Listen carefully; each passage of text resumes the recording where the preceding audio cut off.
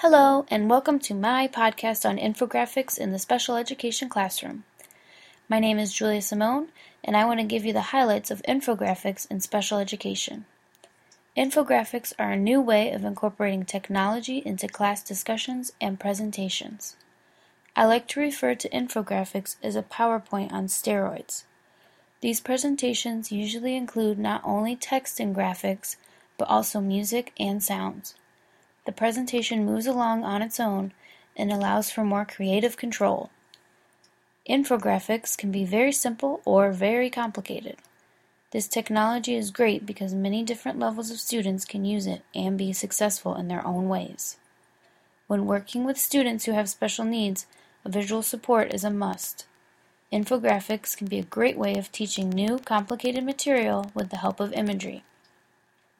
Teachers are not only using infographics to present new information, but also encouraging student involvement as well.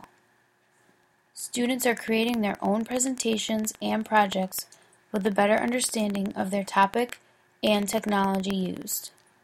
Students with special needs who may have trouble writing could be successful at sharing their ideas using this technology. This is a great way to modify a presentation project for a child who may not be able to complete it otherwise. One of the most difficult things about teaching is engagement. Infographics are a new way of engaging students in all types of learning. The creators of this technology have made it clear that it is more than just for looks. They want users to use it for inquiry and really push themselves to try new things. Students are striving for success.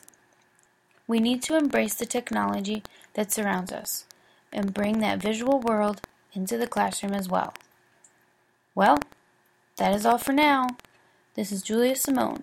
Thank you for listening.